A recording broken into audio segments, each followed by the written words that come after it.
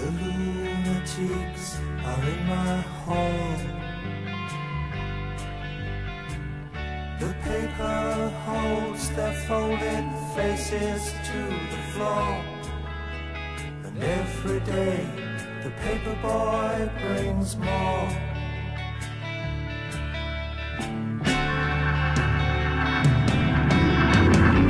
And if the dam breaks open many years too soon, and if there is no room upon the hill. There he is. Dennis? Hey, hi. How's it going? How are you? What's going on? Oh, it's a busy day, Yeah, like they all are. There we go. Yeah. I'm so happy you finally got the time. Yes, well, I don't really have the time, but we scheduled it, so we'll make the best of it. Are you guys in, where are you? You're on the East Coast, yeah? Yep. Or Yeah, we're in Australia? What? You're in Australia right now? No, you're not in Australia. That's somebody else. We're out in New York. Yeah, we're on Long Island. Okay. Oh, okay. Just an hour ahead. That's right. Yeah, sorry about that. There's something about the Zoom. I had a different call scheduled. It seems like it never changes the link. So did you think we had a different time scheduled?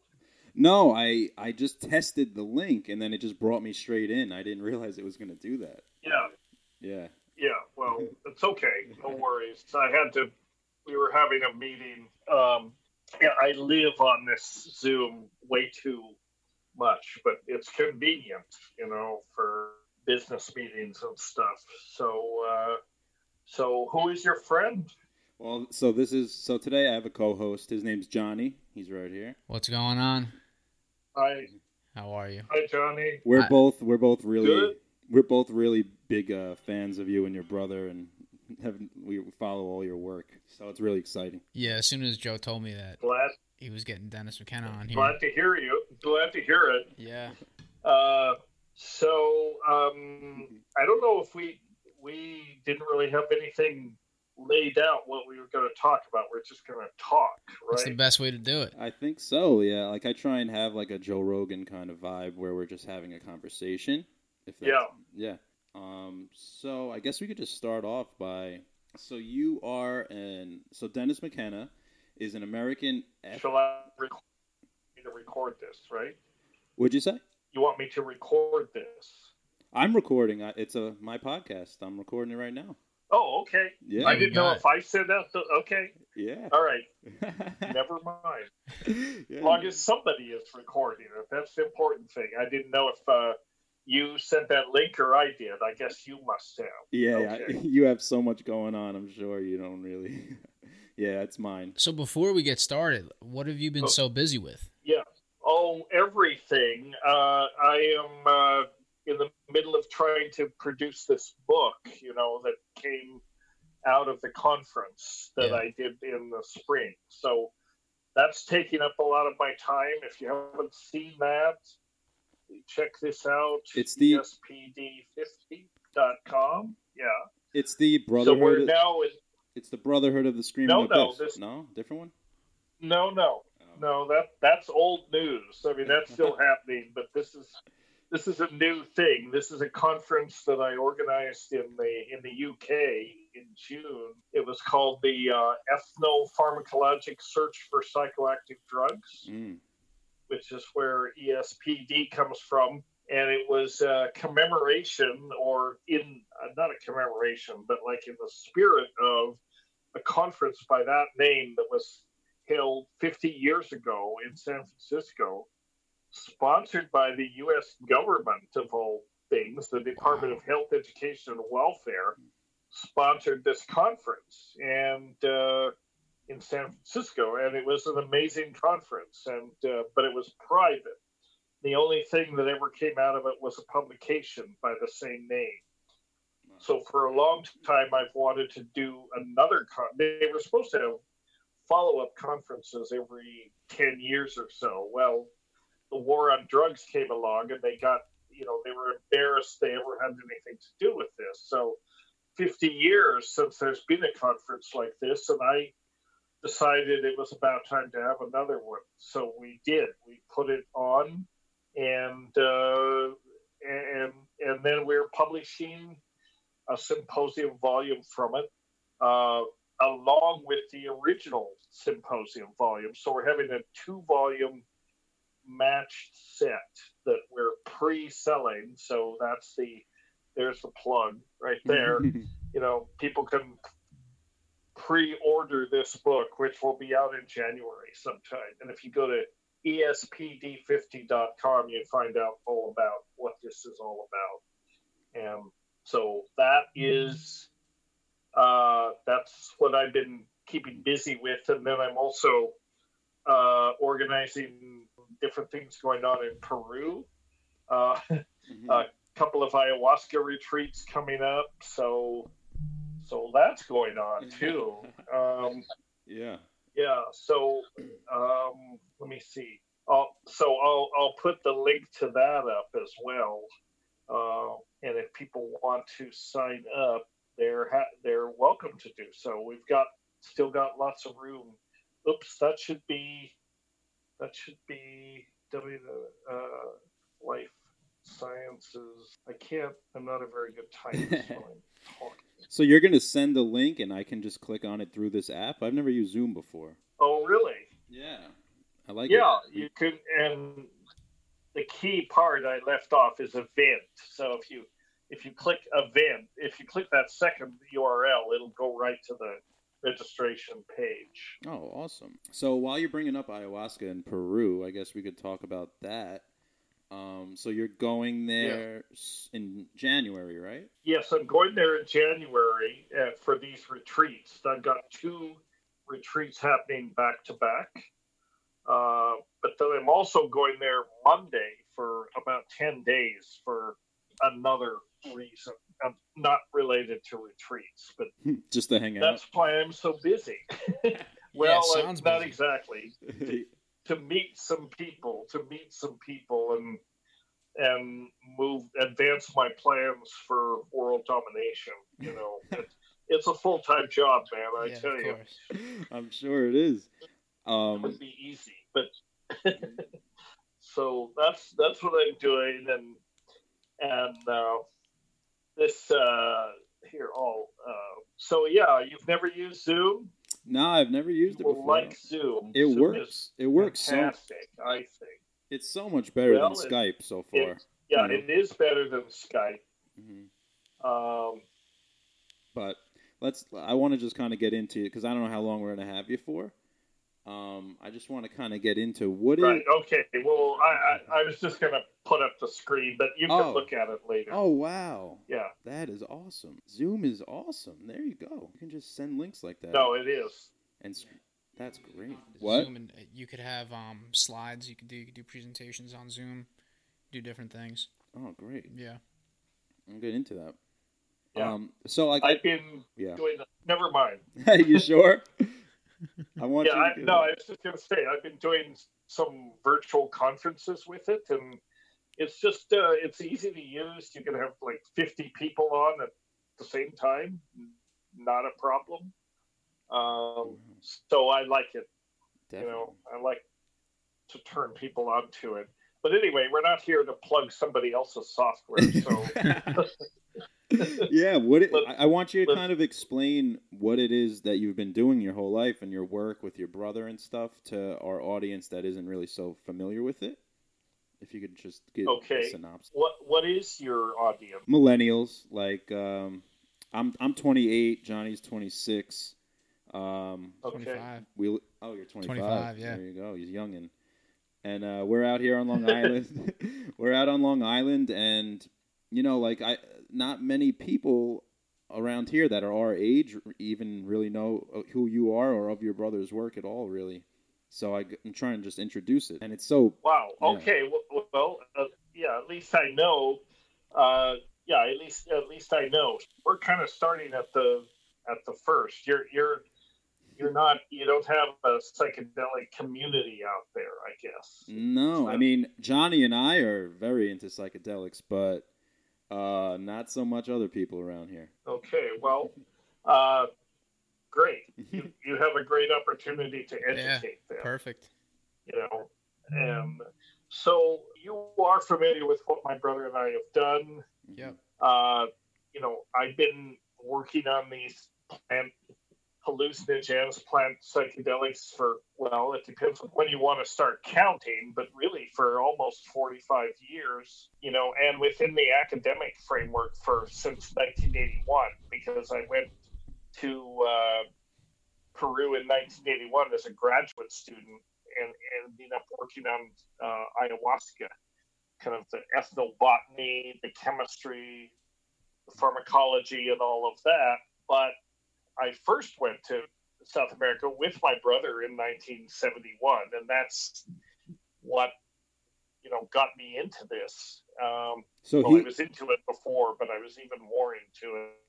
Mm-hmm. So he kind of got. So he was kind of the leader. He led me down the primrose path. I mean, it's basically that simple.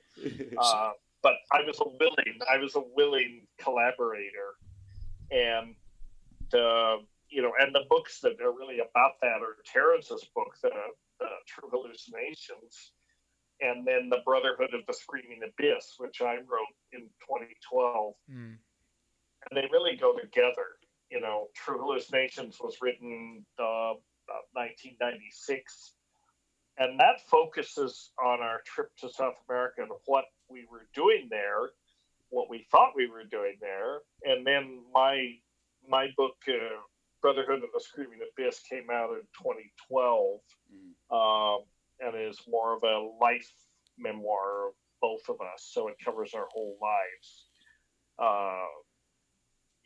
So that's what they are. So what was the first psychedelic you did?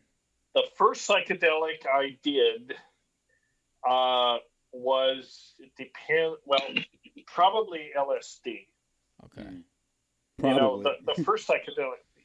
Well, I did some morning glories before that. Yeah. I'm that old, you know, that the morning glory, it came out in the media that you could eat these morning glories. They contain LSD-like compounds. So I must have been about 16, 17. No, maybe younger than that. When I read this in, I think it was Time magazine, you know, and my brother had already left, but he was feeding me information from the West Coast, which is where I wanted to be and where anybody that was into this wanted to be. When I learned about the morning glories, I immediately went to the garden store and got a bunch of morning glories and ate them, and not much happened. I mean, I got a hell of a upset stomach. That was basically what I got out of it. Yeah, that's what but happened that was my first real attempt to get high on a psychedelic. That was my first real attempt. But then later in 1967, which was a landmark year, right? The Summer of Love and all that. Yep. I went to Berkeley. Terence was already in Berkeley, nominally going to school, and a friend of mine from this town in Colorado where we grew up, we went out there for the summer, and and that's a whole story that's recounted in my book. But why my father let us go, I have no idea, because he knew what was going on. He was totally against it, and yet he let us go. Yeah. So I don't know. So, Terence. So in the summer of '67, we encountered real LSD for the first time, and that was my initiation. Was it groundbreaking? Like, did you just think of the world so differently right after your first time, right off the bat? Pretty much. Yeah, pretty much. I mean, it was not what I expected at all from everything I'd read.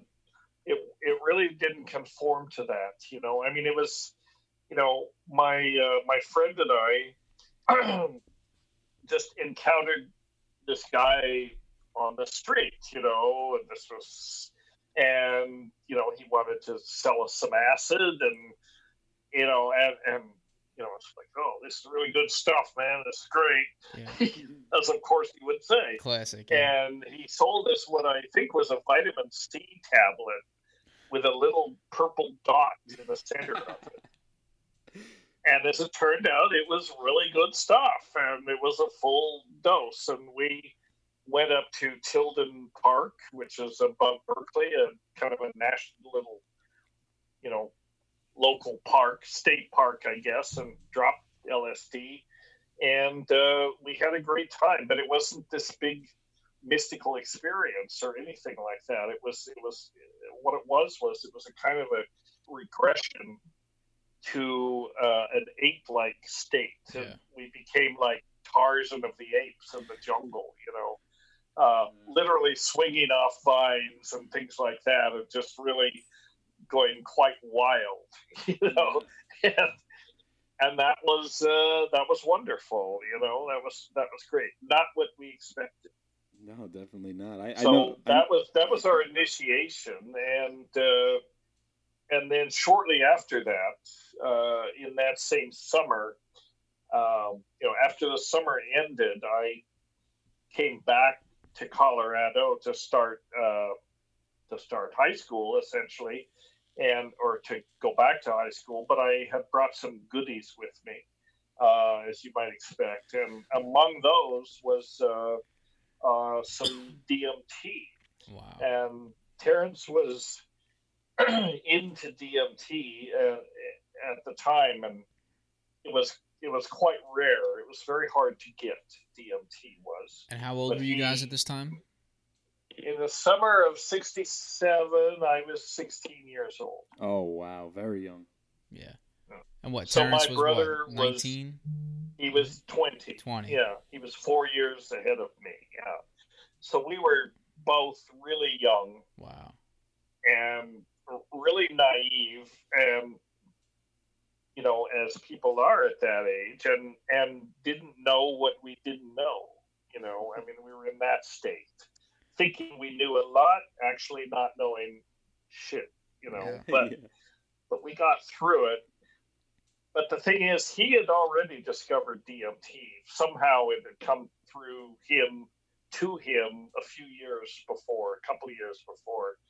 And he told me he thought it was the ultimate psychedelic. Mm. It was the ultimate metaphysical reality pill or whatever. Of course, it's not a pill. Yeah. You smoke it. But that was the metaphor he used. And so when I came back to Colorado, I brought some with me. I didn't do it when I was in California, but I did it shortly after. And I had to agree. It was kind of an order of magnitude more bizarre, more powerful, more interesting than even LSD, So that was really, we had this fascination about DMT. And have either of you ever experienced DMT? Or can you admit that, even if you have? Or I could admit it. I mean, for me and Johnny, we've only experimented with LSD and mushrooms. That's our limit right there. But I'm open to it. Yeah. Well, mushrooms are very close to DMT. Yeah.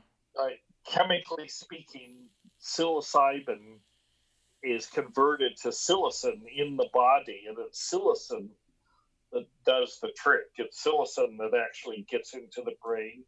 And high doses of mushrooms are not unlike DMT. There's only one atom difference between psilocin, the active form of psilocybin, and DMT. So not surprising, they're similar. Psilocybin, but the difference is that psilocybin lasts a few hours, 4 or 5 hours. DMT lasts maybe 20 minutes if you smoke it. And you have to smoke it because it's inactivated in your gut by an enzyme called monoamine oxidase. So you can eat DMT all day and nothing will happen because these enzymes in your gut will protect you, will essentially break it down before it can be absorbed. So ayahuasca is the answer to that. Ayahuasca is made from two plants, one of which contains DMT, and the other one contains beta carbolines, these alkaloids that inhibit monoamine oxidase. So I just watched the Netflix documentary. I just watched the Netflix documentary all on it. Yep. All so right. when would you say your homework? Yeah, definitely a little bit. Yeah. Like, when would you say with psychedelics, like, this is a turning point of this is something I really want to make something out of, you know? Or when did it turn from, like, I'm just going to do this to have fun to I'm going to do this to kind of research, you know, find myself or, you know, yeah. see who I am, see what this means, you know? That probably came when we discovered DMT, you know, which we didn't do it together the first time, but we were in the process and that when we discovered DMT and we both agreed, yeah, this is more than a drug. This is, or at least it was the most interesting thing that we'd stumbled across in our lives, which were still very young, but you know, it was like, not this is the most interesting drug, this is the most interesting thing, you know, that we've stumbled across. And so it's important to look at it. And we decided this is really a mystery and it's worth looking into. And that was what led us to go to South America in 1971, because this, you know, I mean, DMT is amazing when you smoke it, but it's very short, 10, 15 minutes. So all you can really get out of that is a kind of sense of astonishment. It's like, what the hell happened, you know, but it all goes by so quickly, you don't get a lot of content out of it. So we thought, well, if we could find an orally active form of DMT, then it would last longer and we could spend more time in that dimension or whatever it was. And we very much thought of it as a dimension, a place. It seemed like that. But we could spend more time there and maybe understand better what was going on. Well, okay, so this is 1969, 1970. The chemistry, the pharmacology of ayahuasca was not really well understood at that time. It was not understood that it was a combination of DMT and beta carbolines, because the importance of these admixture plants hadn't really been researched yet or published about. Anyway, we didn't know about them. So we heard about another drug that contained DMT that was orally active. We stumbled on a Harvard Botanical Museum leaflet paper by Schultes, in which the title was Varrola as an orally active hallucinogen. And in that paper, Schultes described how an informant of his had told him about this preparation that they made from Varrola. Varrola is a genus of trees in the nutmeg family whose sap contains high amounts of DMT and 5-methoxy-DMT. Wow. In other parts of the Amazon, this tree is used to prepare snuffs by different tribes. So they powder it, they dry it down, they powder it, they mix it with ashes, and they snuff it. So they get around this inactivation by MAO that way, but it's still short-acting. So we learned about this tribe that had this orally active preparation, which they called Ukuhe, and it was the Witoto tribe. And when we learned about that, we thought, aha, this is it. This is what we have to go get, right? Yeah. And this is the secret, you know, and we very much thought of it as the secret, you know, but so we made the decision that we were going to go to La Chorrera, which I was going to ask about that. I was going to tell you to tell the La Chorrera story. Because I remember... up at La Chorrera. Yeah. Keep going.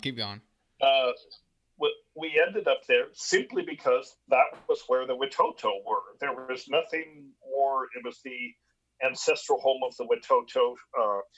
Schultes had written this paper and said this is where he collected it. This, so we thought, okay, we go to La Chorrera, and we went there in search of Ukuhe. And if you read True Hallucinations or the Brotherhood, this is all described in great detail, much better than I'm saying it here, But we got there, and which was a whole adventure in itself, and we had encountered an anthropologist on the way in, a Colombian anthropologist who was working with the Watoto. And he was at the river, at the village just downriver from La Chorrera, or on another river. But anyway, and he was there, and we had actually been told to expect to meet this guy. And he was actually appalled to see us, as anybody would, because it's like, who are these people? Yeah. I mean, there's no, you can't email them, you can't call ahead, you just show up, and all proper English speaking. We were pretty freaky looking. I mean, this is 1971, and we had beards down to our waist and bells, and we were a colorful bunch. We were far more colorful than the Watoto, and so these freaks show up, and they this anthropologist is appalled, and then we start saying, well, okay, we're here to find Ukuhe, and then he got really appalled. Yeah. It was like, you can't talk about this. You cannot go into this village and start talking about this, because this is. This is the main secret of the shamans, and even the rest of the Watoto are not supposed to know about this. Yeah. So they'll kill you if you start talking about Ukuhe, right? I mean, in fact, that was a little exaggerated. Dr. Collier was a little excitable, but we basically said, okay, whatever, Doc, we'll be cool. And we went on Chorrera, and when we got to La Chorrera, it was a mission village, Capuchin mission, and they had cleared the forest around this little village for maybe 200 acres. They brought in these cattle, so they brought in these Cebu cattle. And out of every cow pie in the pasture grew these big, beautiful clusters of psilocybin mushrooms, of Psilocybe cubensis. And we knew what they were because we'd done our homework. We had no experience with them, prior to that, except one very brief encounter on the way into La Chorrera, another town, but very low dose, had been pleasant, but not particularly, outrageous or anything. It was just a light dose. Wow. Hold on. So just before you keep going, that's your first experience with mushrooms right there? That was our first experience. Wow. Wow. So I did not know that. So with the whole La Chorrera, I remember Terence used to talk about it as like the experiment at La Chorrera. So I remember either you or him saying like you went there and you wanted to basically bring up the philosopher's stone, right? Kind of just bring it into existence. And you guys said it didn't happen, right, but you brought something out of it, like what did happen? Yeah. And when we, when we got there, you're right, but you're getting a little ahead of me at this. So we thought that this Ukuhe was the great mystery, was the holy grail that we were looking at. Yeah. Meanwhile, looking for, and we thought that because of Dr. Collier's caution and all that, we bring this up with people. We'll just kind of let it see if we can turn it up. In the meantime, here are all these beautiful mushrooms around us, which we had no idea of the potency of them, of their, and actually they turned out to be the real mystery. But we had this very casual attitude toward them. It was like, okay, we can take these are fun, these are recreational drug, we can entertain ourselves with these whole much longer arc. But we started eating these mushrooms, and pretty much the mushrooms became the focus. It became clear that the mushrooms were the real mystery, which we hadn't counted on. And we had gone there looking for the perfect orally active form of DMT, and it turns out that is what mushrooms are. Yeah. If you think about it, they are DMT. They're orally active. They don't require an MAO inhibitor. They're non-toxic. And because of that, people don't purge with them particularly. Often they don't purge. You can eat big doses, and they go right through your body very, very easily. So we started doing that on a pretty regular basis, like daily, and actually putting them in our food because there wasn't a whole lot else to eat. And we got into some fairly peculiar places with that. We were in this state all the time, and then it was, we felt like we were in touch with this entity, whether it was extraterrestrials speaking to us telepathically through the mushrooms, or whether it was the mushrooms themselves. But we had this feeling that we were in touch with a non-human entity, intelligence of some kind, that had something to tell us. Yeah. It really wanted us to get a message. In fact, we even called it the teacher. Wow. And the message that it had was that it suggested a kind of bioengineering project to us. It had to do with this tone, this sound that we could hear inside our heads on high doses of mushrooms. And it's something you can also hear on DMT quite reliably, sound effect on DMT. And we found that if we could imitate this sound, we could actually imitate the sound or try to imitate it with the voice. Very hard to do because it was kind of like a buzzing, popping, electric wheel. Yep.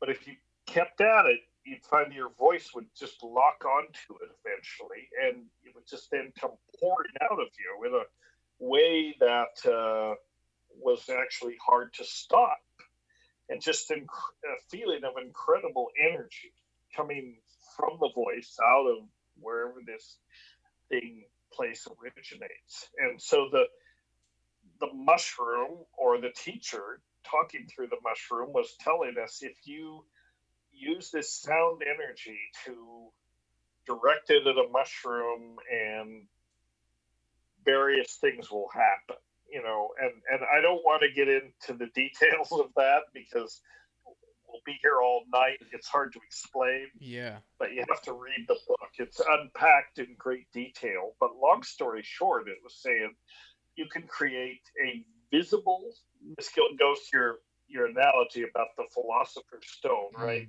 The Philosopher's Stone is it's a stand-in term in some ways for the ultimate artifact in a certain way, and that's what the mushrooms was telling us. You can actually turn yourselves into the ultimate artifact. You can externalize your consciousness in such a way that you can actually see it, that you can see it and be it at the same time. If you could, you're shaking your head. You're not convinced. I don't know. Like if you can externalize and see your consciousness, then what is it that's seeing the consciousness? Well, we didn't worry about detail. Yeah. Yeah, they were far enough. Right? I mean, this is, you're a person, you're not stoned, presumably right now, you're grounded in this reality.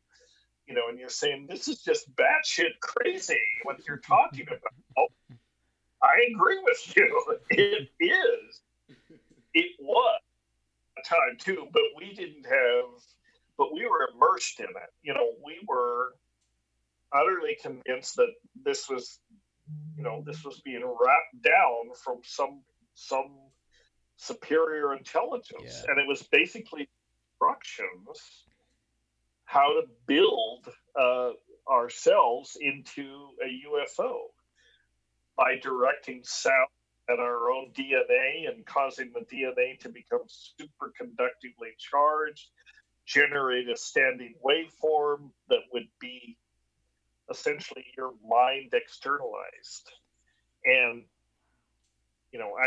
that's the thumbnail description, and it doesn't make any sense. The more detailed description either, but at the time it made perfect sense. Yeah. And we were doing this, and we predicted certain things were going to happen if we succeeded in this. Well, because what we had predicted, couldn't possibly happen, it would have had to basically violate every physical law in the universe, which we were totally ready to do.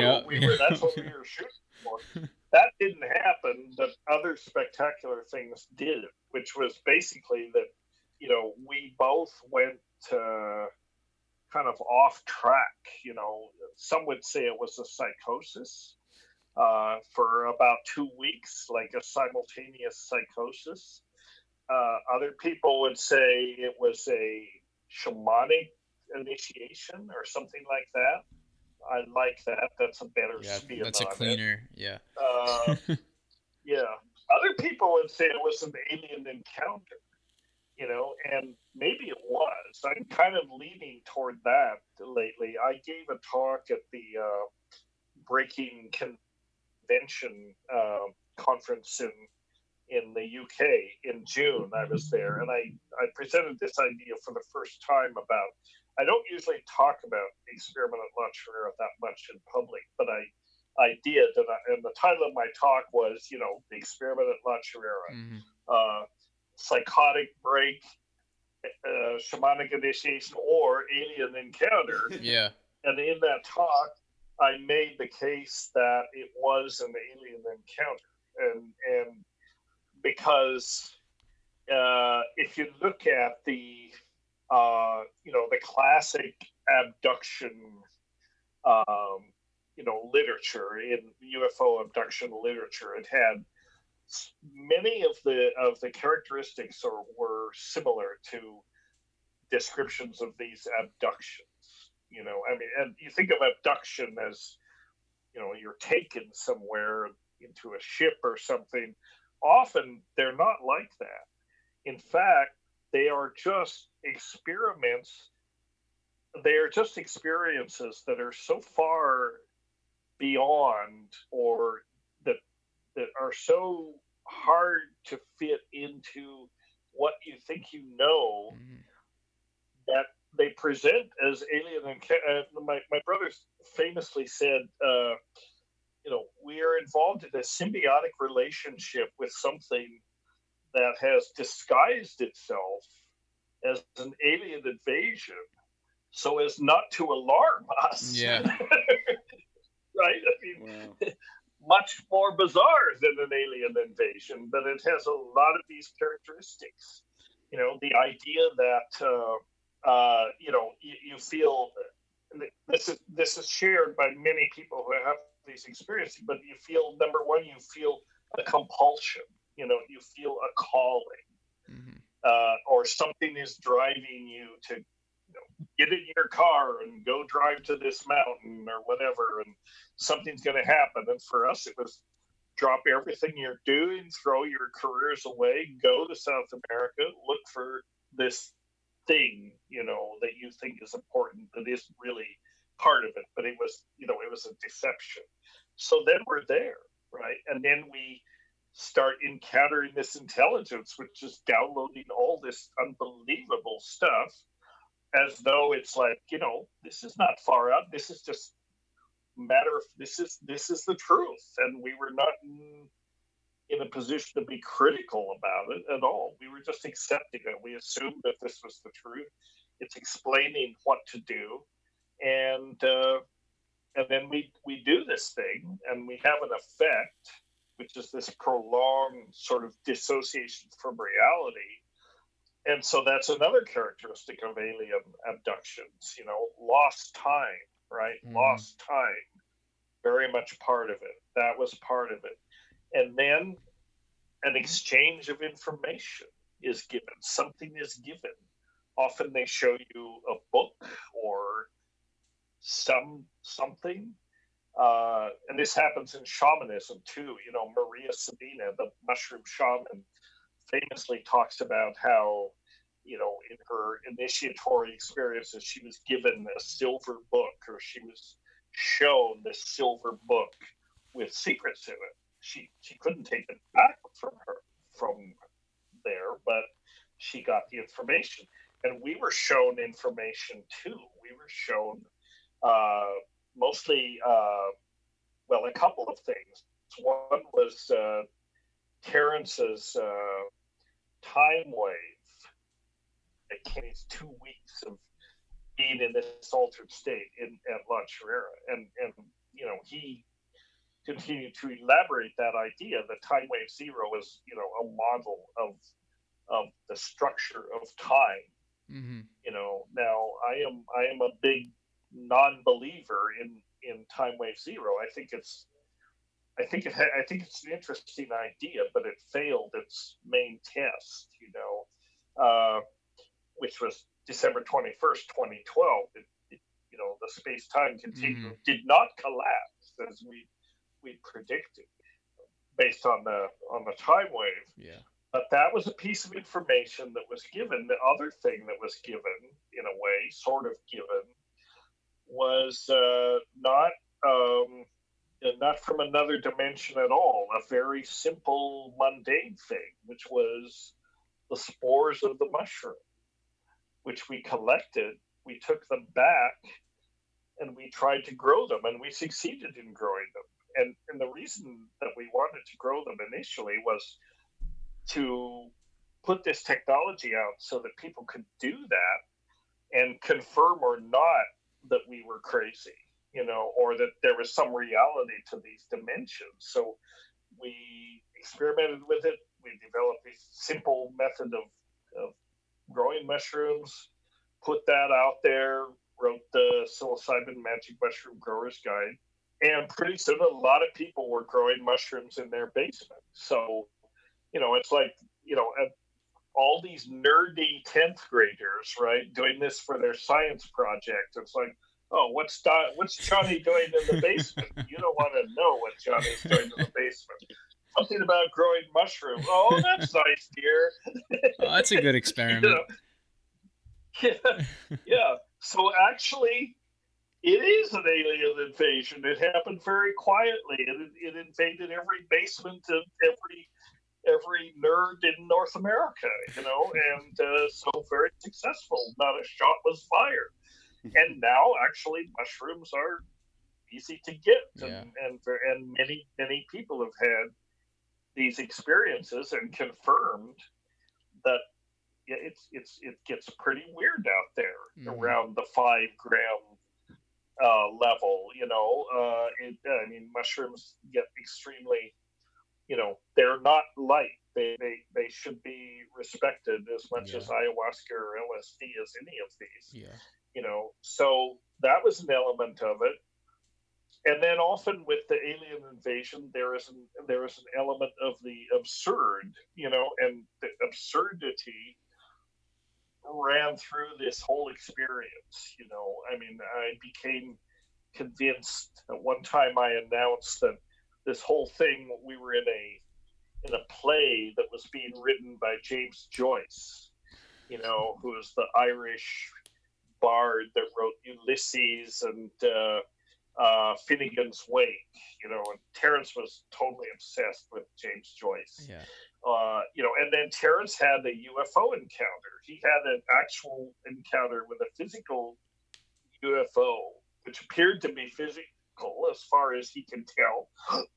He was the only one that saw it, so I can't confirm it. I think it was probably, I believe he did see it. But the funny thing about it was that when it got close, it turned out to be an exact replica of the UFO that was reported by George Adamski in the late 50s, which was clearly a fake photograph of a lamb, or a Hoover vacuum cleaner or some damn thing, but when it got close enough, this is what it was. So it's like, there's the absurd, it's like, there's the message. This is really a joke. You're seeing it, it's there, it's physical, but it's a pun. Yep. And it's like a subtext. The subtext is that, reality is not what you think it is. And maybe it is being written by James Joyce. I mean, I don't know. But so, anyway, that was our experience. Yeah. And for me, so one time, I'll talk about one of my experiences. I took 2 tabs of LSD, and it totally just changed everything for me. I think I got stuck in a loop, I guess it's called, where you just think where the same thing is happening over and over again, and like I just picture myself walking in the room, sitting down, walking in the room, sitting down, over and over again, and I felt like I was stuck in something, and I had this feeling of absolutely knowing 100% that reality is a simulation, and I just felt this feeling of absolutely knowing that it's true, and that's the thing that freaked me out the most. I had a panic attack. Yeah. But I just got through it, and then I don't know. 2 tabs for me was just too much for me at that time. I just really freaked out. Johnny was with me too. Yeah. I think like you were kind of teetering on it, and as you said before, like the secret. It's like when you're in that state, you feel like you know something. We had a glitch. Oh. Can you hear a little bit better now? Can you hear us? Yeah. Okay. Yeah, like you were saying before, like the secret. It's like when you're in that state, you feel like you know something. You feel like maybe you're being talked to by it, or you feel like you're actually in tune with something. And when you're out of it, you can't communicate it. So it's almost like people say when you're drunk, you can't remember something until you get drunk again, and then you remember it. Yeah. That's like a comparison. So we all feel like we're in tune with this secret that could almost like break reality. It's like, what is it? Is it like the law of attraction that somehow like you're able to make reality in a way? When you're on a psychedelic, that's what it feels like you're in tune with that secret. Do you think you've gotten as close as you're going to get to understanding what that is, or are you still on the journey of chasing whatever that is? And can you even get it? Yeah.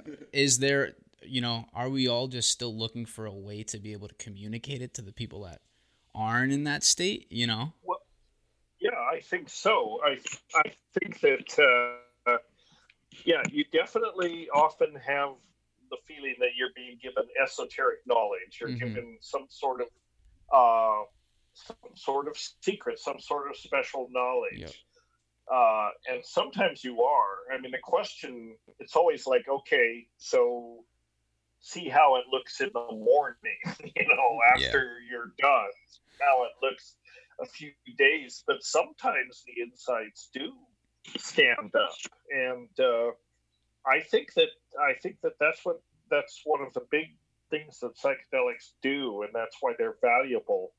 They let you step out of your reference frame for a temporary time. We're all in some kind of a reference frame that we call reality, and it lets us navigate.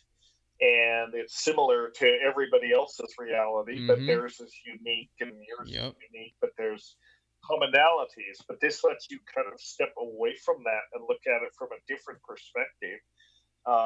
Or sometimes I tell people, I say it's like it brings the background forward, and what's normally in the front, in the foreground, is put in the background, and notice things about your reality that you normally do not notice. And it's not that they're not there all the time. It's just programmed not to notice. It changes your gating mechanisms, right? And as a survival mechanism, the brain takes information in from the external environment, processes it, and turns it into essentially a hallucination or a story or a movie, whatever you want to call it, that makes sense, you know, and then that's the reality that you live. You're living your own hallucination, which is not reality. It's a model of reality that your brain constructs. And that's a big difference. You know, it's not, we cannot know what reality is because we have to experience everything through this sensory interface. And then so we take information in through this sensory interface. Much of what the sensory interface does is filter things out.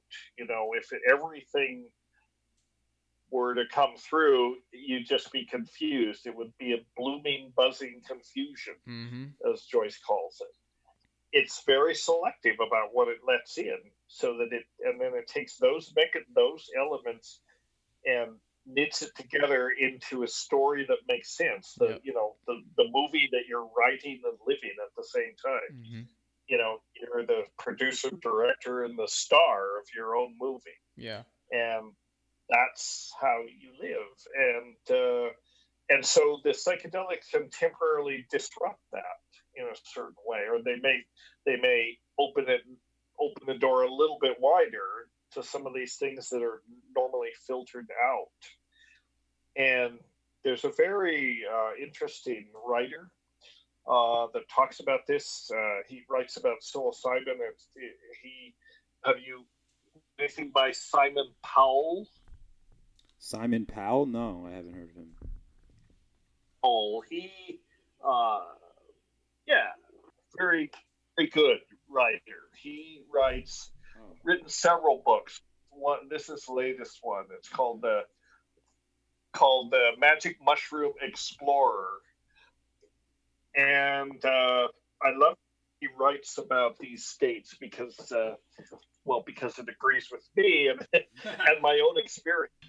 The thing, and he talks about how this idea that the altered state is another lens through which you can view reality, and you can see aspects of what you're observing that are normally filtered out, basically, or that you look at them in a certain way, and so he makes the case, and I think I agree with it, that in some ways that the altered state, what you can see on mushrooms or on any of these psychedelics, how reality presents itself to you, they're kind of scientific instruments in some way. I mean, if you look at the world through a telescope or a microscope, it looks very different, like and you don't real. I mean, it's absolutely real. You just see it from a different perspective, So I think psychedelics are like that. And they open up different ways of looking at phenomena, and the proof of the pudding in this is that a lot of interesting scientific discoveries have come out of that, like Carrie Mullis's revelation about the molecular, about the DNA replication and so on, that let him invent the polymerase chain reaction, and for which he got the Nobel Prize. He was totally he was totally open about the fact that he got those insights from LSD, and Watson and Crick. Crick eventually also, although he denied it all his life, but eventually he did admit it. I think on his deathbed, or when he was getting close, he said, "Yeah, it was LSD that gave me that insight about the helical structure of DNA." So so that's the perception about reality that stands up, and it's easy to dismiss what you experience the next day or whatever if you don't think about it. But some things do stand up. So I think they're learning tools is what they are. They're ways to learn about ourselves and the world and that interaction that we have with the world, and so I think they're tremendously useful that way.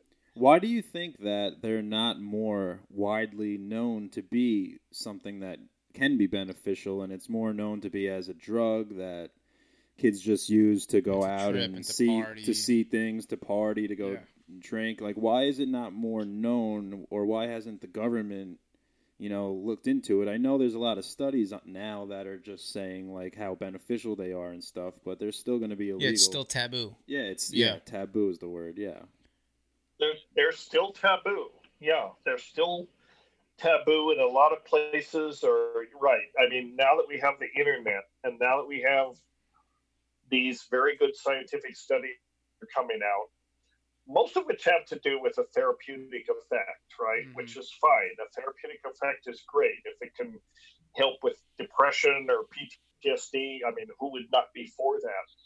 But I feel that that's only a part of the application of psychedelics. They really are learning tools. Yeah. And I think that's where the promise of them is.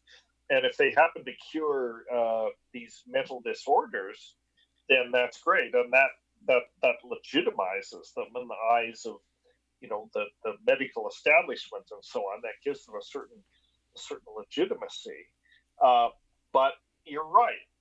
To the vast majority of people, number one, they don't know anything about them, and they're scared of them. Heard of them, and they're scary. Yeah, they don't want to know. I mean, most people exist in a state of willful denial about just about everything, because it's uncomfortable. I mean, look at the prevalence of climate change denial, for example. Yeah.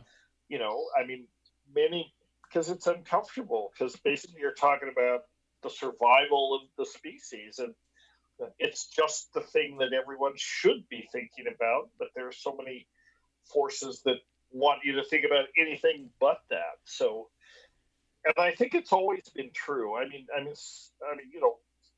psychedelic knowledge is esoteric knowledge, and it always has been regarded as that. It's been guarded in these traditions. It's the secret. It's the forbidden. It's the stuff you're not supposed to know, if you want to be a good Christian and all that, it's not for those people, and if you cross the line into that, then, you must be a bad person. I mean, that's the propaganda. It's all just a way of discouraging, people from thinking for themselves, and it's a way of discouraging people from being curious, and I think this is the function of most organized religions and other types of institutions, but religion, we can stand here and we can sit here and bash religion all day. It's fun, but it is, I think, inimical to the evolution of consciousness, right? Because religion is all about talking about these transcendent things, the divine and all this, but the last thing they want you to do is directly experience the divine, right? I mean, their job they do that, will tell you what it's supposed to think, what you're supposed to think. Religions are all about telling you what you're supposed to think. Yeah, wants to protect their propaganda. I call them, essentially propaganda. They're not about spiritual development. They're about behavioral control. They're basically bludgeons to keep people in line. And, and any seriously curious person finds that very uncomfortable, but that's it. And many people, this is why psychedelics are dangerous. It's not that they're dangerous as drugs. Toxicologically, they're quite safe. They're not dangerous that way. My brother was fond of saying they're dangerous because they give you funny ideas. And funny ideas are inherently dangerous, because they make you think, maybe it's not what I've been told all my life. Maybe there's something else going on here. Yeah, they don't want you thinking that. They make you ask uncomfortable questions about just about everything. Mm-hmm. And religions are, a huge century-old, very powerful global disinformation machines, I think. Propaganda machines in a certain way. And they have certain premises, and it's like, the powers that be say, well, you have to have faith, just accept it. This is the doctrine, you must have faith, and if you don't have faith, if you question the belief, then you're a bad person, The beauty of psychedelics is it does not require that you have faith. In fact, faith is an impediment. Mm-hmm. It requires that you have courage. Take the leap. That's all. Yep. Jump into the abyss. Courage. It's a feather bed, right? Yeah, exactly. To sit down, drink the cup, smoke the pipe, whatever it is, and then decide for yourself. Decide your fate. That's so good. We lost what it means, and plenty of people there's lots of people in the psychedelic world who are happy to tell you what it's supposed to mean. They're just as bad as the priests and the religious people. I say, you don't have to tell people what to mean. They can think for themselves. They can have the experience, sort it out. You can suggest how, they might think about it, how they might interpret it or whatever, but it's not up to Dennis McKenna, Terence McKenna, or any of these other people to tell you this is what it means. Because anybody that tells you this is what it means, they don't know what it means. The very fact that they can say that. I mean, I've been taking psychedelics for 45 years. I still don't know what it means. Yeah. And if you haven't gotten it by all now, I know is there's a lot to know, and that's something that psychedelics will remind us of in a certain way, remind us of how little we really know about anything. Yeah. Science can be very arrogant, and scientists have this problem. We pretty much have it figured out. We know how things work and so on. No, you only know a tiny slice of how things work. So humility is something that scientists could use a lot more of, to just kind of acknowledge the limitations of knowledge. I don't know who the quote has been attributed to various people. I heard the other day Arthur Eddington or J.B.S. Haldane, but saying the world is not only stranger than you suppose, it's stranger than you can suppose. Yeah. I've heard that. And I think that's true. Yeah. Definitely. And I think that's a good thing. That means we have a lot to learn. And if you like to learn, then, the universe is a playground for learning in a sense. And that's how I try and approach it. And I think that's why psychedelics are good for people to take, because they stimulate curiosity. Do you think it's good for all people? Is there anyone who shouldn't be taking them? Yeah, probably. there are people who shouldn't take them. If you're not well integrated, if you're schizophrenic or well integrated.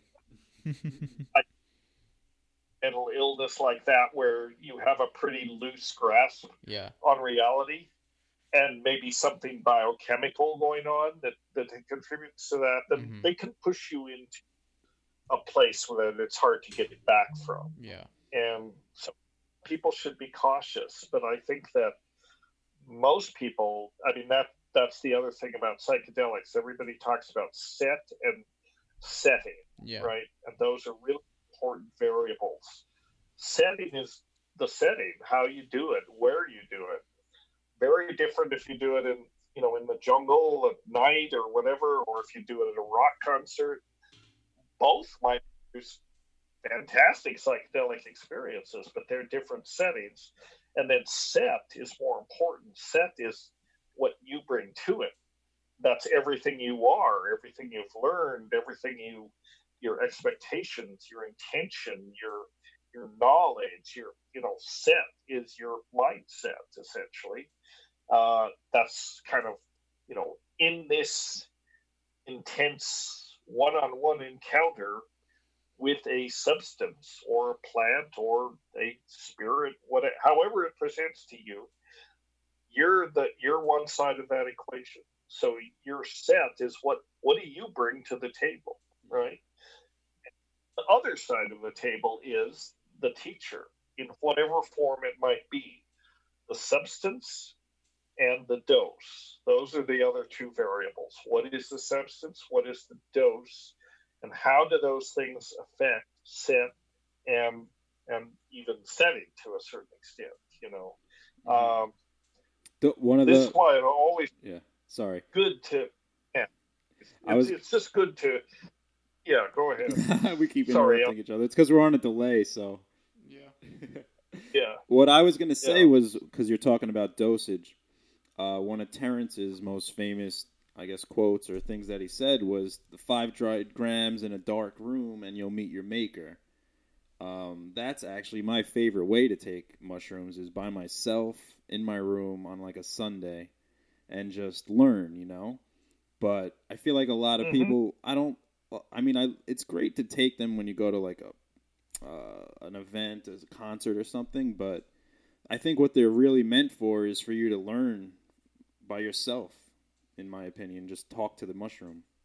Yeah, I agree. I think that mushrooms, lend themselves to this, lend themselves to taking it on the solo, in a solo way. LSD too, these things can be used that way, and that's fine. They can be used in a group setting as well, but then you're choosing to do it in a different way. Probably a lower dose makes sense, because you're going to have to deal with other actual human entities that, may or may not be in the same place that you're in. Ayahuasca is almost always taken in a group setting. And I think that's a good way to take it, usually with a shaman, a curandero. So, it's a ritual vessel in which people can have that experience, and people say, I am somebody, I don't, because it is a one-on-one encounter, it's a unique individual experience that only you can have, right? Everyone's experience is unique, in the same way that, nobody can have sex for you, and have the experience. Nobody can have a birth for you or death for you. These are things you have to do. Nobody else can do them. And psychedelics are like that. And so I'm not somebody who says, well, you must do it this way. If you do it that way, that's not legitimate. Yeah. You'll figure it out. You'll figure out what's legitimate. So for you to say, I like to take it alone by myself, if that works for you, go forth and do it, my son. Whatever works for you. Have your blessing. For you. Yeah, absolutely. Don't need a blessing, because these things have always been approached in an experimental way, even traditionally. I mean, we now say, well, like with ayahuasca, it's this very highly structured ritual context, and with the icaros and the singing and the fumigating and all that, and that's great. That's a traditional ritual context. But how do you think they got there? They got there by experimenting, and shamans are they're psychonauts, or they're maybe a kinder word is they're experimental ethnopharmacologists. Let's put it that way. Yeah. They discovered how to use these things by mucking around with them and finding out what works. Just like Alex Shulgin made 467 derivatives of mescaline and tested every one of them on himself. Now, that's the true scientific method. Do it yourself. So this is a process that we've been involved with for millennia, ever since we started mucking around with plants. We've been involved in this huge, uncontrolled experiment. And, we have learned about these plants and how to use them through time. And we're still learning. They still have lots to teach us. And, are you a believer in which is one of the few... We keep interrupting each other. I'm sorry. But I wanted to know if you're a believer of the ape theory of how if we came from apes and they ate mushrooms and then that's how they got there to us, the consciousness, I guess. Yeah, I am. I don't think it's quite that simple, but I think that early encounters with mushrooms, probably mushrooms in these savanna environments, probably did have a big influence on the evolution of cognition, on the evolution of the imagination, essentially. Imagination, dissect the word, right? Imagination. You're making images. I think that mushrooms were a teaching tool that taught us how to make internal, that linked sound and visual input to meaning, in a sense, to symbols. Symbols are usually visually apprehended things that they're significant because they have meaning. Well, they don't have inherent meaning. We're putting the meaning onto that. But I think that mushrooms help people make that connection, and it taught people how to use their imagination.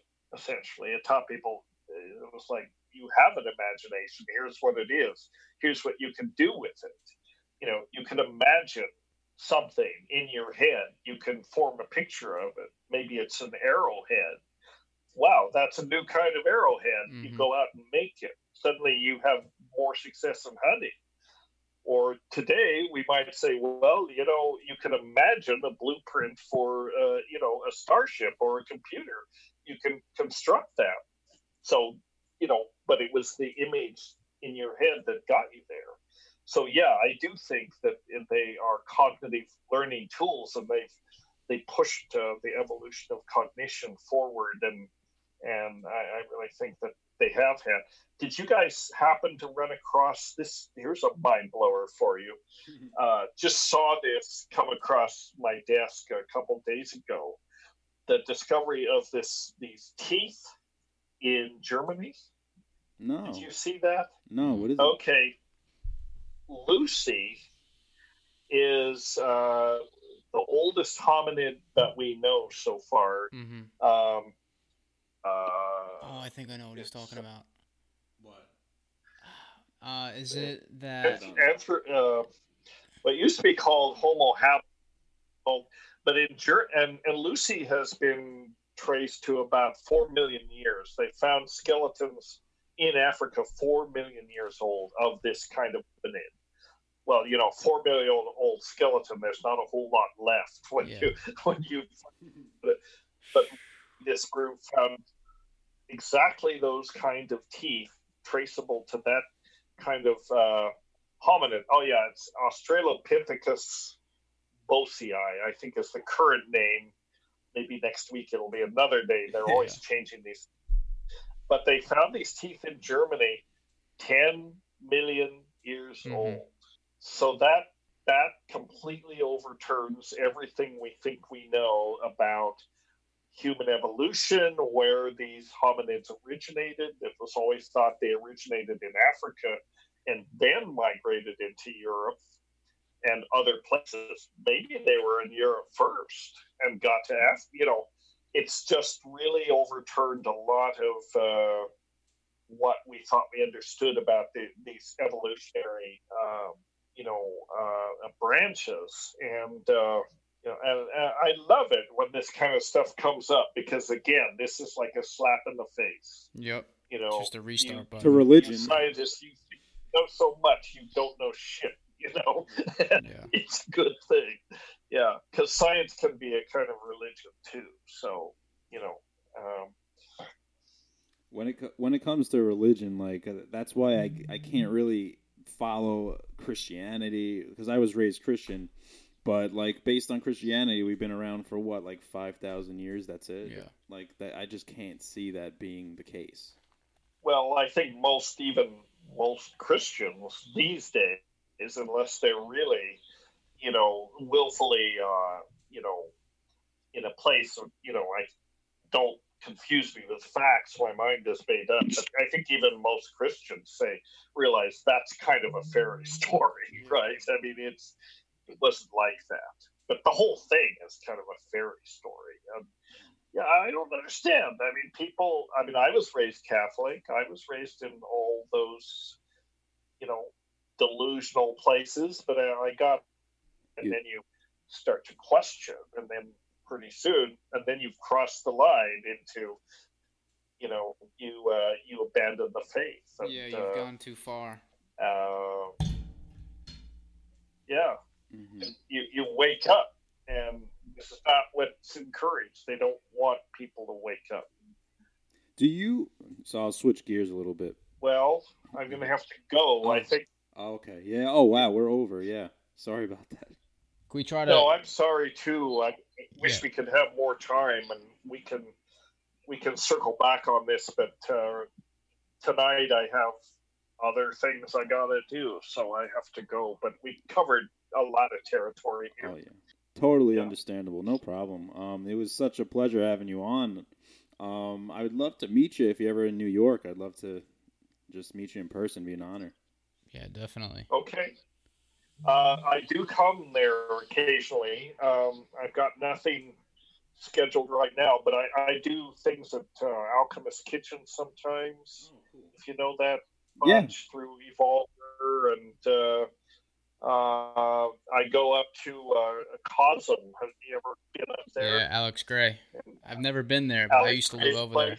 Yep. Oh, you did? Okay. Well, I've done a couple workshops there. So I get out there maybe twice a year. Mm. All right, maybe so, our paths will cross. Yeah, you'll probably know. I'll put it out on Twitter or whatever. If you would plug the book, espd50.com, and also the retreats, I would appreciate it. Definitely. Put that up on your website, or let people know they can order the book and go to these retreats if they like. Oh, definitely. Those are the links you sent me, right? Yes. Yeah. If you look at those, you'll see what it's all about. Do you have this podcast? Is it up at a regular place all the time? Yeah, it's on Regularly, iTunes. I mean? It's on iTunes and SoundCloud. Okay. Yep. Okay. I'll send but you. You don't have a. Yeah. Sorry. Yeah. About Send that. me the links so I can put it up there. For sure. I'll send you it right once I get it done. I'll edit it tomorrow and then I'll send it to you. Okay. Yeah. No hurry on this end. All right, Dennis. Thank you so much. When you get to it. Okay. Yeah. A pleasure, gentlemen. All right. Have a great night. You too. Keep asking questions. Oh, yes. Forever curious. Yeah. All the best. Okay. Bye-bye. Man, it's so crazy how fast it goes, dude. We're still on. All right, so we're still on. Man. Yo, I can't believe that was an hour and 20. I know. feel like we've been sitting here for 10 minutes. Oh, he's so amazing. Right? It's so crazy how fast time goes. and how many unanswered questions there are, and especially with somebody amazing like Dennis, like how much information you want to extract in an hour of time or an hour and a half of time, and how it doesn't happen. You learn so much, and we talk about so much and kind of brainstorm, but you can't get all of the juice out of the fruit. No, you know, you can't even get close. You could have 10 hours straight with this guy and he will just keep going. Like, there's no way to get through all of his information that he has. It's just incredible. I think that was the best interview that we've had on, like, for really sure. Like, he just is so personable, and like, it's the shroom. Like, anyone who shrooms, you could feel that, like, and you could just keep talking and keep talking and keep talking, because it's like, hey, we know something that a lot of them don't. It's like, what do we do about it? You just talk. We're like, how do we tell everyone? But it's that saying where it's like, anyone who's done it, it doesn't need to be said, and anyone who hasn't, unspeakable. It can't be said. You can't explain it. I wanted to ask him though, like I was gonna say, if he thinks that you can get to the place where he's at now without any psychedelic, like, if kind of like what Rogan yoga was saying with the Kundalini. His friend was getting there through the Kundalini yoga. That's what he said. Yeah. I wanted to ask him if he's ever done yoga, if he's ever had experiences like that with yoga, if he thinks, things happen for a reason, is that other essence that we encounter on psychedelics, is that involved in our plan and things happening for a reason? Like those kinds of questions. I think we'll probably have him on again. Definitely. I think he'll be on again, and we'll talk. He was so down. Like, he went an hour and 25 minutes. He went over by 30 minutes. Yeah. It's great. It's like mind-blowing shit. Oh, awesome, dude. All right. I guess I'll end it here. Like, we'll get out of here. You want to get... Oh, you ate already, right? Yeah, that was Dennis. That's Dennis. Yeah. So our good friend Dennis. Hopefully more to come. Definitely, man. Thank you for coming on. I mean, I'm sure you loved it too, though. This concludes this episode of the Weekly Sit Down. Beautiful.